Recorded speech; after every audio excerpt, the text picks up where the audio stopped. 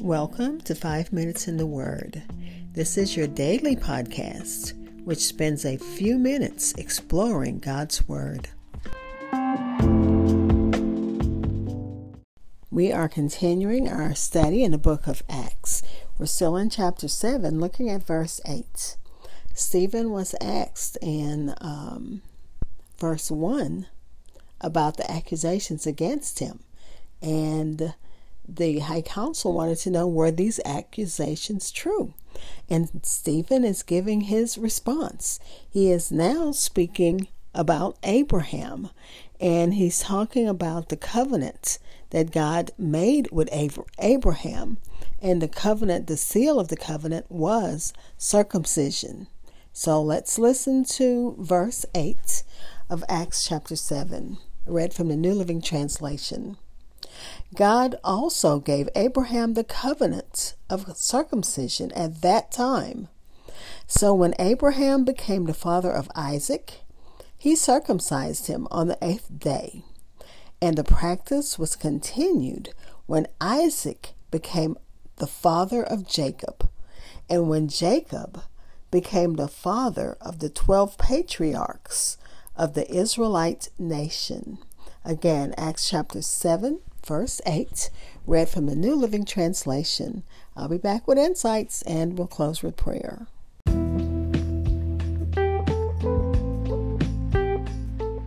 Hi, this is Hope Scott. I am your host of 5 Minutes in the Word, a daily podcast which spends a few minutes exploring God's Word. Thank you for listening and following my podcast, which can be heard almost anywhere podcasts are heard, including Spotify, Apple Podcasts, and so many other platforms. Like and follow at Minutes Word on Facebook and Twitter.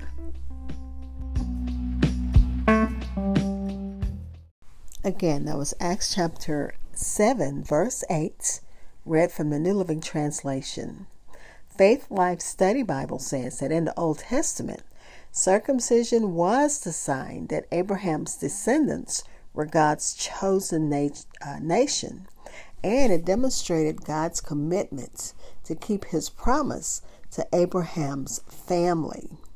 So Stephen, as he continues to give his explanation, he asks, okay, is what they've said about you true?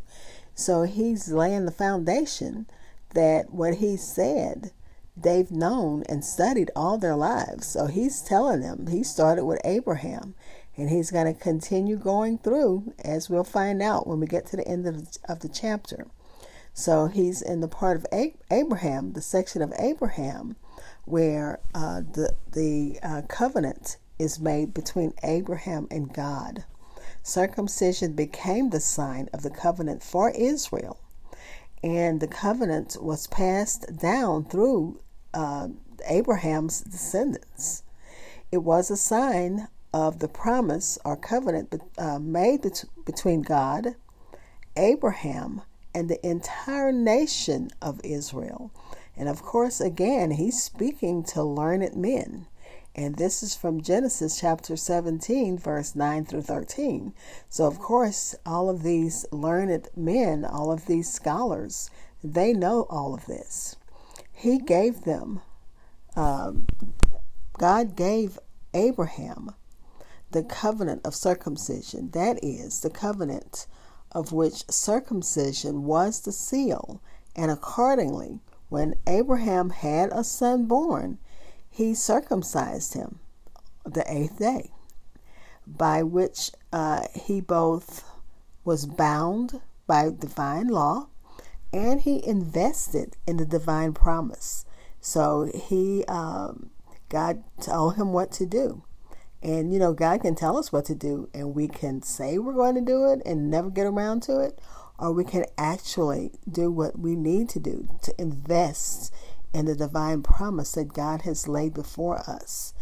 Our pastor would say all the time, the doors are open. It's up to us to walk through it. Nobody's going to push you. Nobody's going to force you. But the table is spread, as one of the songs says. And the feast of the Lord is before us. So it's up to us to enjoy the feast or to just sit there and complain about being hungry, about being in need, about being in want, about being, having all of these problems when God has already laid it before you. And it's up to you to just do what you need to do to invest that time, collect what God has for you. If it's for me and God has it for me, I definitely want it. But anyway, let me continue. And I'm reading, this part is from Matthew Henry. So for Abraham and his descendants, circumcision was both a seal of a covenant between God and a covenant between man. God says, I will be to thee a God all-sufficient. And on man's part, he says, walk before me and be thou perfect. And perfect doesn't mean that I'm not ever going to make a mistake, but it does mean that I'm going to try my best to walk correctly before God. Abraham's seed was the seed to serve God. God kept his promise. And as God kept his promise, his seed began to multiply. Just remember, Abraham and Sarah tried for years. They were old when they had Isaac. But Isaac begat Jacob. And Jacob begat the 12 patriarchs, or the root of the respective tribes. The 12 patriarchs are the original heads of the 12 tribes of Israel, who were primarily Jacob's sons. So God is keeping his promise as Abraham's seed continues to grow and thrive. Stephen pointed out that God always has kept his side of the promise, but Israel had failed again and again to keep its side. Although the Jews in Stephen's days still circumcised their baby boys, they failed, as do we, to obey God. The people's hearts were far from him. Their lack of faith and lack of obedience meant that they failed to keep their part of the covenants. Let's pray.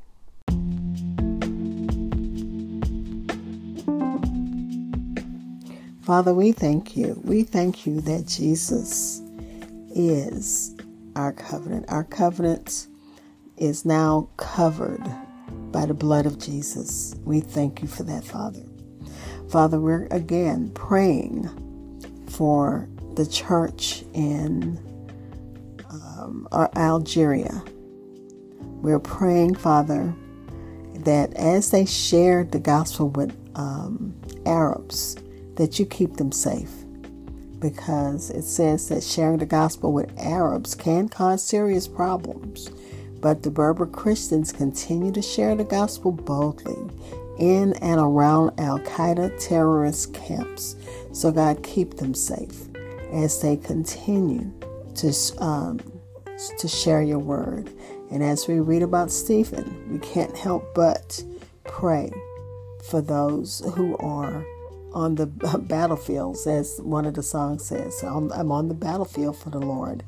These Christians are truly on the battlefield, Father, because it says secret communities of Arab Christians exist throughout the country.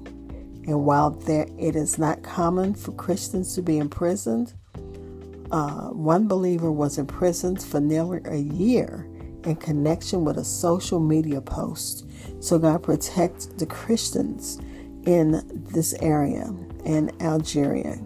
Keep them safe, Father, in the name of Jesus, as they do what they need to do to share, to spread the gospel, which is that's the Great Commission.